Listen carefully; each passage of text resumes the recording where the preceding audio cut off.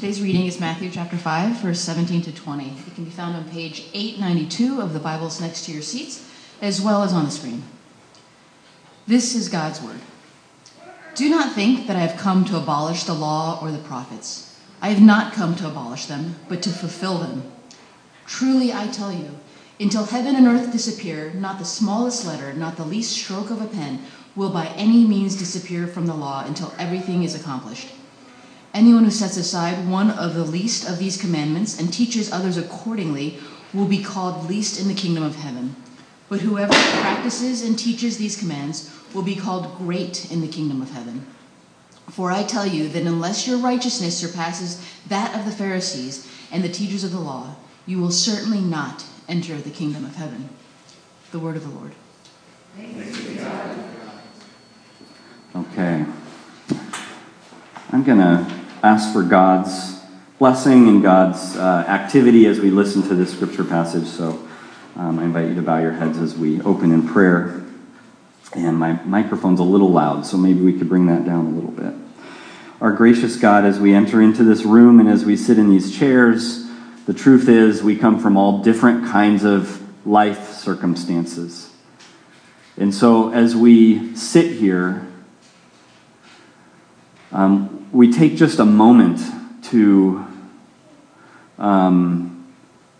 just listen, in a sense, listen to our life.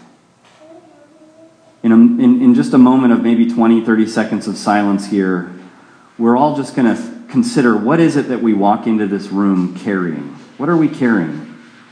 What is our life situation? We ponder that now with just a few seconds of silence.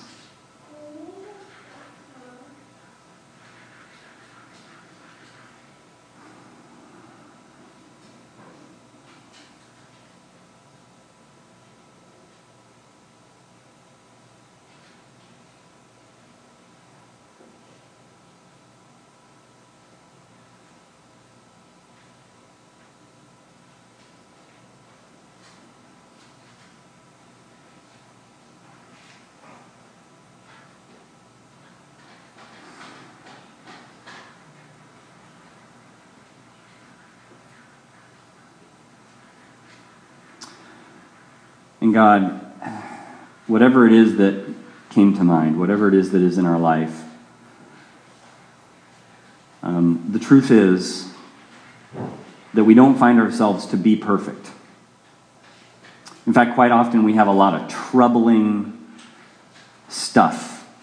People around us bring trouble on us, but then the truth is also we have trouble bubbling up from within. So we don't find our hands to be clean at the end of the day. It's not just others, it's also us. And so we're more of a mess than we care to admit. And the truth is, your story of Scripture tells us over and over that you love us. And so even though we're a mess, you have entered into our world to bring love to broken, failed, imperfect lives.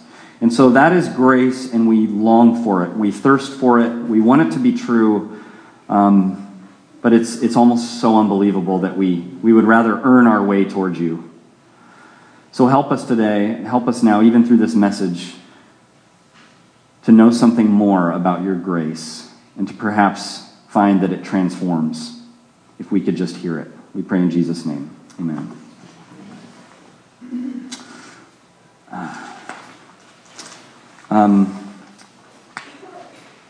This passage talks about laws and rules and obedience. And we have a question of the week. You can fill that out on the tear-off card. You can drop it in a basket later. That's fun because it allows us to talk about your answers next week. So the tear-off card, I hadn't mentioned that, but that's something you can use to get in touch with us, but you could also just give an answer to the question of the week. And last week's question went like this, so I have your answers. What laws would you get rid of?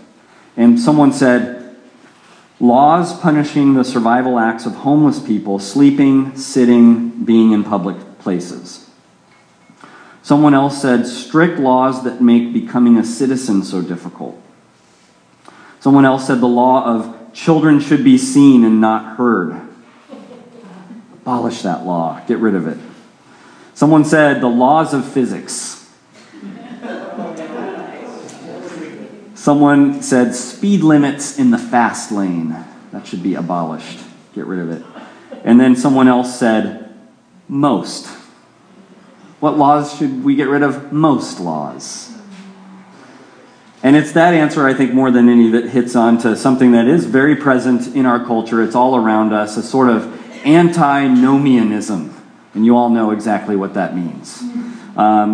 Antinomianism, sort of the opposite of legalism. You know, kind of, let's take off the shackles. Let's be free. Let's live freely and liberally however we want. Antinomianism. And in many ways, that's a part of our culture. That's a part of what we're used to. That's all around us, and it's probably touched your life in many ways, so that you come, in a sense, what we would love Jesus to be like, and what we would picture Jesus being like. And we think, what if Jesus showed up today and walked up to me? What we want him to say is, dude, relax. Try one of my brownies. Come on, man, chill. Right? That's the Jesus we would want. And to our great horror, we read the words coming out of Jesus' mouth in Matthew chapter 5.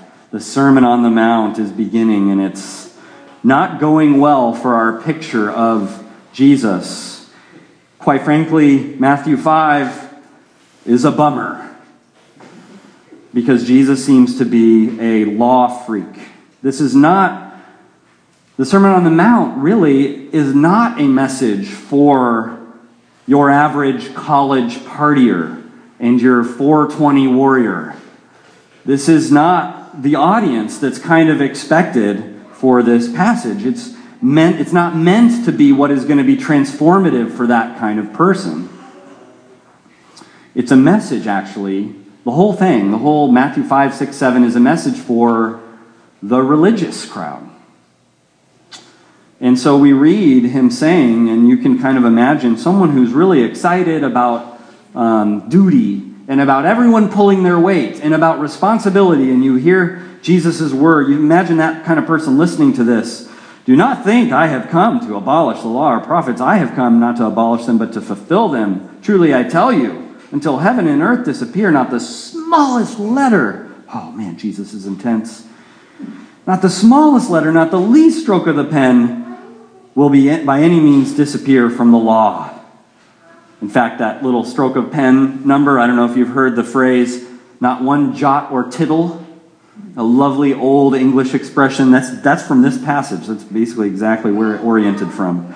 Not one jot or tittle shall pass away from the law. Jesus is intense. And as you look at the way he phrases it, even that, he's chosen these big global sweeping words that if you're in a relationship with a roommate or a spouse, you're not supposed to use these words in an argument, like every and all and no one, no one likes you, and you always say that, and you never love me, these kind of unfair global things that we sweep. But that's exactly what Jesus is doing. Every, the least, the greatest, no one, ever, anything. Jesus seems to be just waving his hand around like I just was. That's what Jesus is doing in this passage. So you can imagine the kind of person that is a religious person, that wants us to kind of raise the bar and dial things up because everything's gotten too lax. And, it's always the 80% of the work being done by 20% of the people. And so, Jesus here is kind of good, right? He's hardcore. And it makes me feel like we're going to make Jerusalem great again. Right? And someone reading the Sermon on the Mount might come away saying, depending on where they're at in life, this kind of, duty-bound person, let's follow this sermon this is good stuff. Let's follow this perfectly. Thank you, Mabel. Comment card. You too can fill one of those out. But what I was saying is that it's like this. You could walk away from this Sermon on the Mount and go, yes, Jesus. In fact, we're going to cut this out and we're going to type it up and it's going to be what we do. We're going to live this perfectly or die trying. And the actual rude awakening of this is that you will die trying. And I think Jesus is giving us a rude awakening on purpose. See, we see what he says about the Pharisees. You have to exceed, your righteousness has to exceed that of the Pharisees and the teachers of the law. Did you see that part? And we know, that's a phrase that we can use to understand what is Jesus getting at here, because Jesus has interacted over and over and over again in the Gospels with the Pharisees and the teachers of the law. We know what he thinks about them. We know his critique of them. See, the Pharisees and the teachers of the law are the cream of the crop of religious achievement. And yet, what Jesus points out over and over again is what they've been able to achieve and the heights they've been able to attain in the culture related to the law has only come through drastically downsizing the law's impact on our life. They've had to squeeze it down. Let me just give you a couple of great Pharisee quotes from people who are kind of summarizing what Jesus says about what they're doing wrong. The first one is John Stott, a theologian, New Testament scholar. He says, what the scribes and Pharisees are doing, in order to make obedience more readily attainable, was to restrict the commandments and extend the permissions of the law. They made the law's demand less demanding and the law's permissions more permissive. And what Jesus did was to reverse both tendencies. Another, from a different era, John Calvin, going much farther back, he put it very simply in a sort of insult-laden quote about the Pharisees. He says that what they did is by confining the law of God to outward duties only, they trained their disciples like apes in hypocrisy. It's not a good zinger in today's world for some reason, but I think back then it killed. He trained them in hypocrisy. That's what John Calvin said. And Jesus' own critique, one of the ways he gives us most colorful language is when he says that what the Pharisees and the teachers of the laws are doing is they have turned themselves into whitewashed tombs. So there's death inside, but externally and on the outside, they're scrubbed diligently clean. And so what's going on with the Pharisees and the teachers of the law is that they've minimized law-keeping to the most outward things, and nothing seems to be penetrating into their character, into their hearts, into their minds, into their souls. And so, what's happening here is Jesus is basically taking the most fastidious rule keepers of his day and calling them whitewashed tombs and saying, You've got to at least be better than them. The greatest duty, responsibility teachers of his day. Oh, you for sure have to be better than them. It's pretty impossible high standard. And so as we'll see, as you get into the Sermon on the Mount, a great idea would be just to read through it one of these days coming up, to familiarize yourself with how the whole thing feels together. What he's doing is he's eventually exasperating the most aggressive, diligent religious student is going to be led to just throw up their hands with all these teachings. He's going to talk about murder, but he's going to say, hey, you've heard it said don't murder, but what I say, you can't even be angry. You've heard it said adultery, don't commit adultery. I say, you can't even have lust in your heart. You've heard it said, don't worry about a few things. I'm going to say, don't worry about a single thing.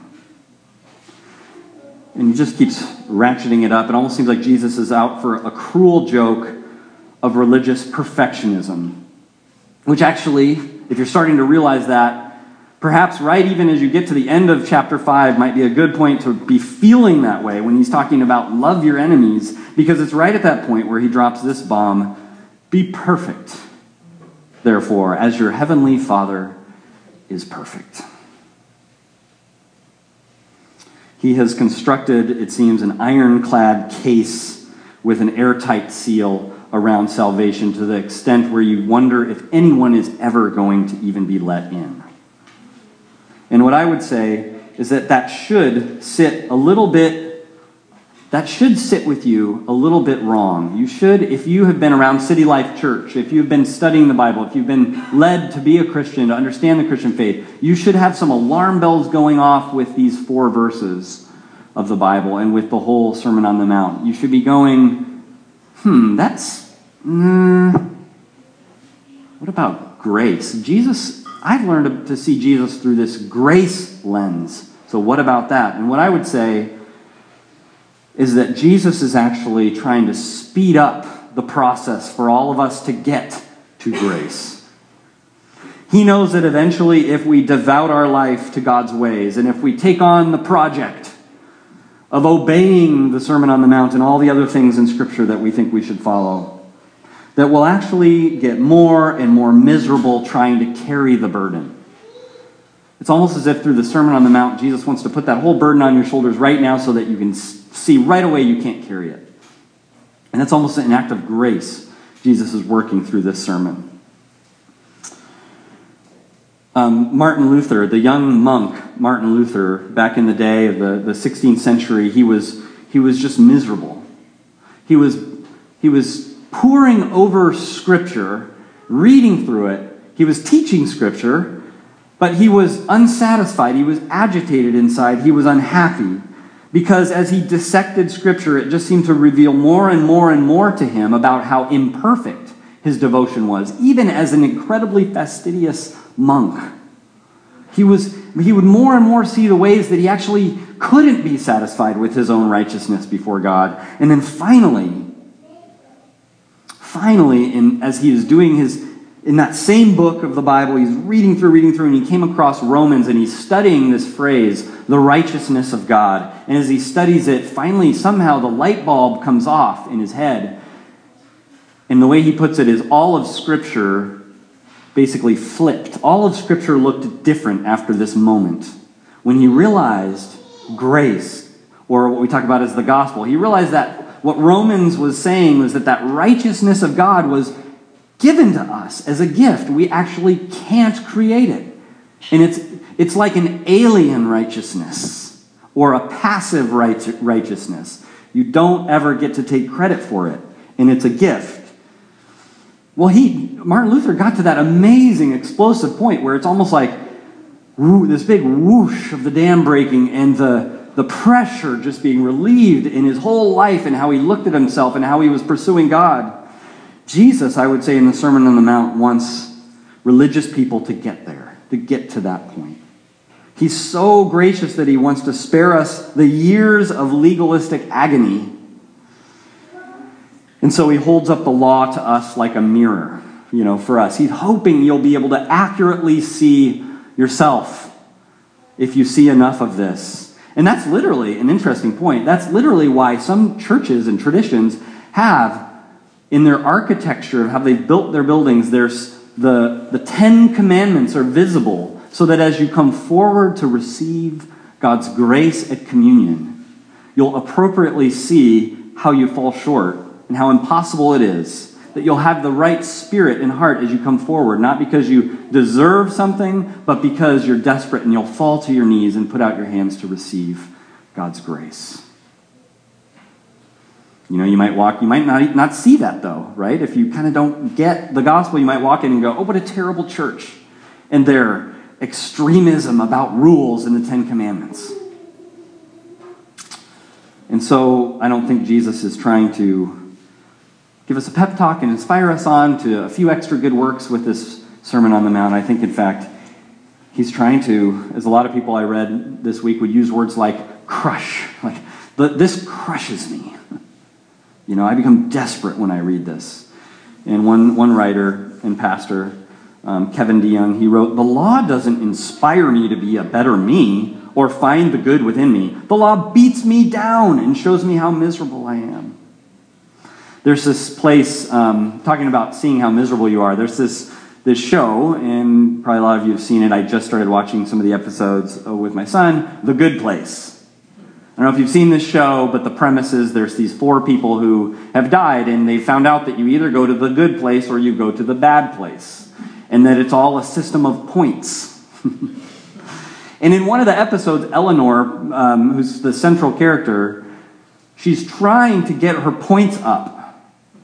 And so, she's kind of this horrible person. She's lived a horrible, she's had a really terrible attitude, been really mean to people. But she's trying to right the wrongs and get her points up. She's doing all these things, but the points aren't registering, and she has this aha moment where she says, it's beautiful, because it's exactly what this passage is all about. She kind of has this aha moment, and she says, oh, I'm not getting the points for doing these, because I'm actually not being a good person. I'm just doing these to get the points. And she spots her own selfishness in her doing good.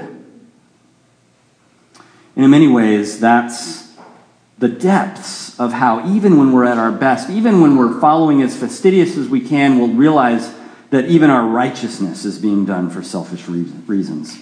And Tim Keller has this great quote in this writing that this article he writes called "The Centrality of the Gospel." He says, "A Christian comes to say, though I have often failed to obey the moral law, the deeper problem is why I was trying to obey it.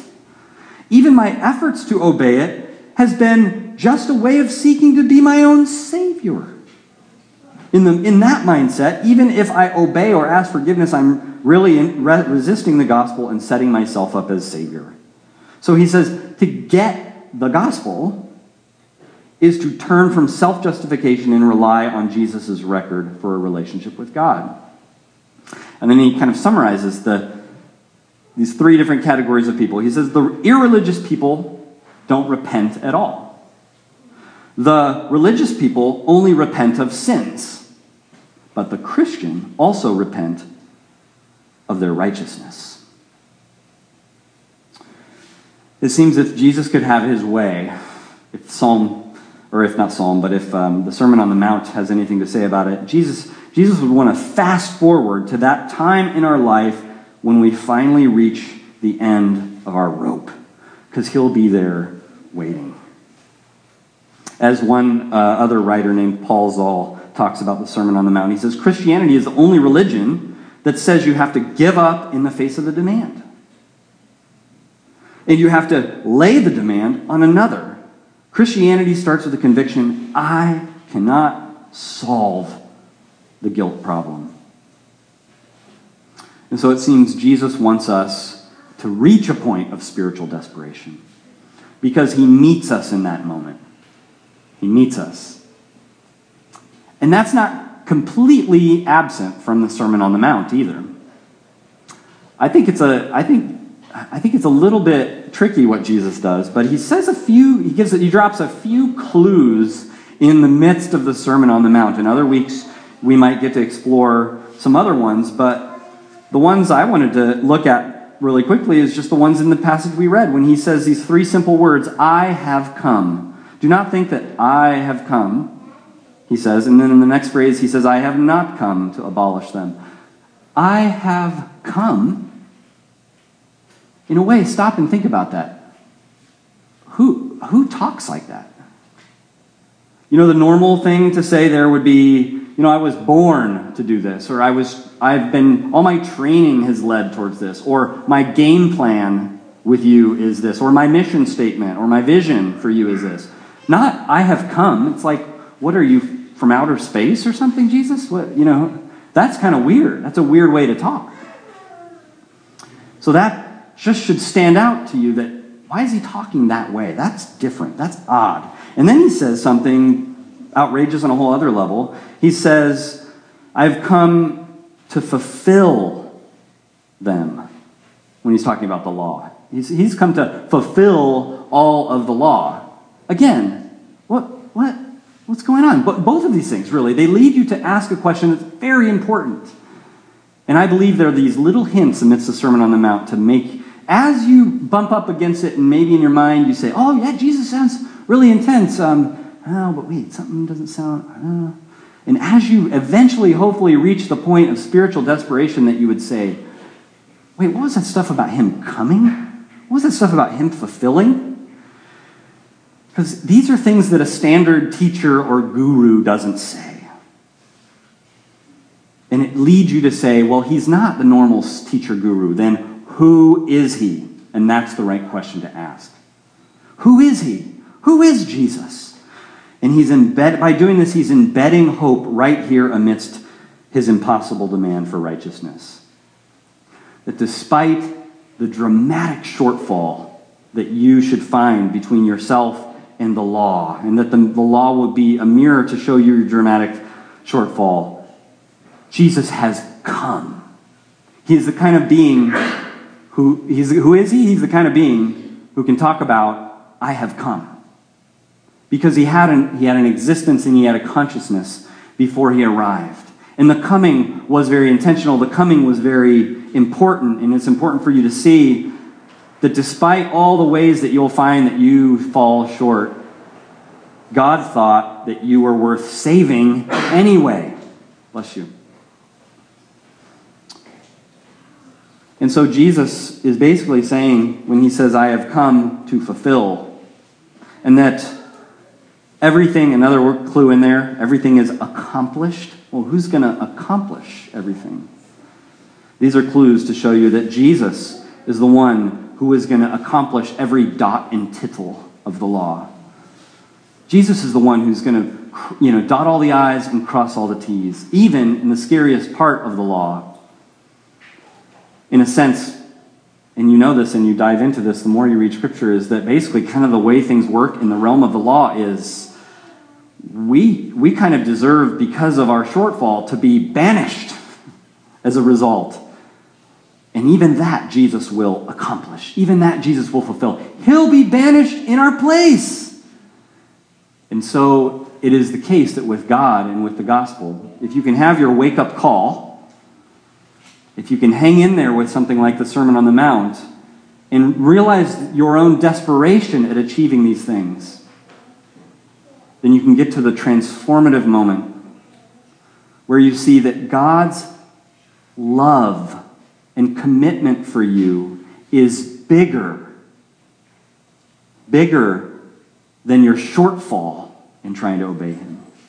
You ever been in a relationship where the love and the forgiveness of the person, their commitment to you, was bigger than the big mistake that you made, the violation of the relationship that you committed?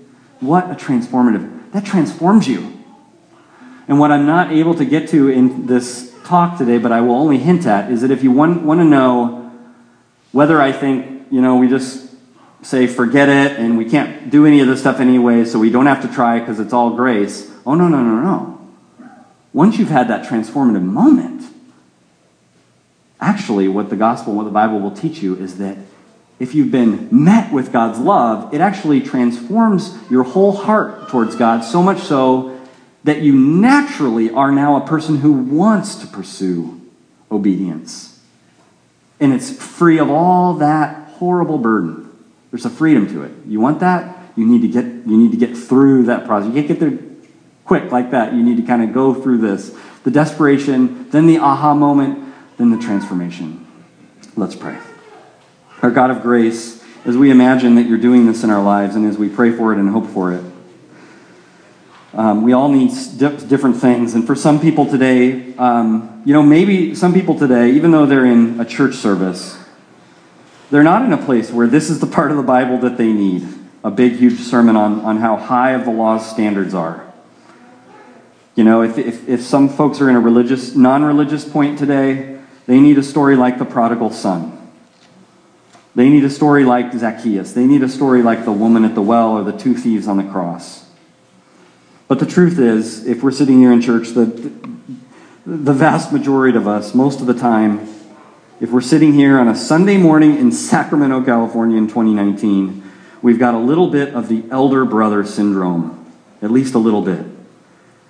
We have attempted the duty path, and I pray that you would give us a humbling,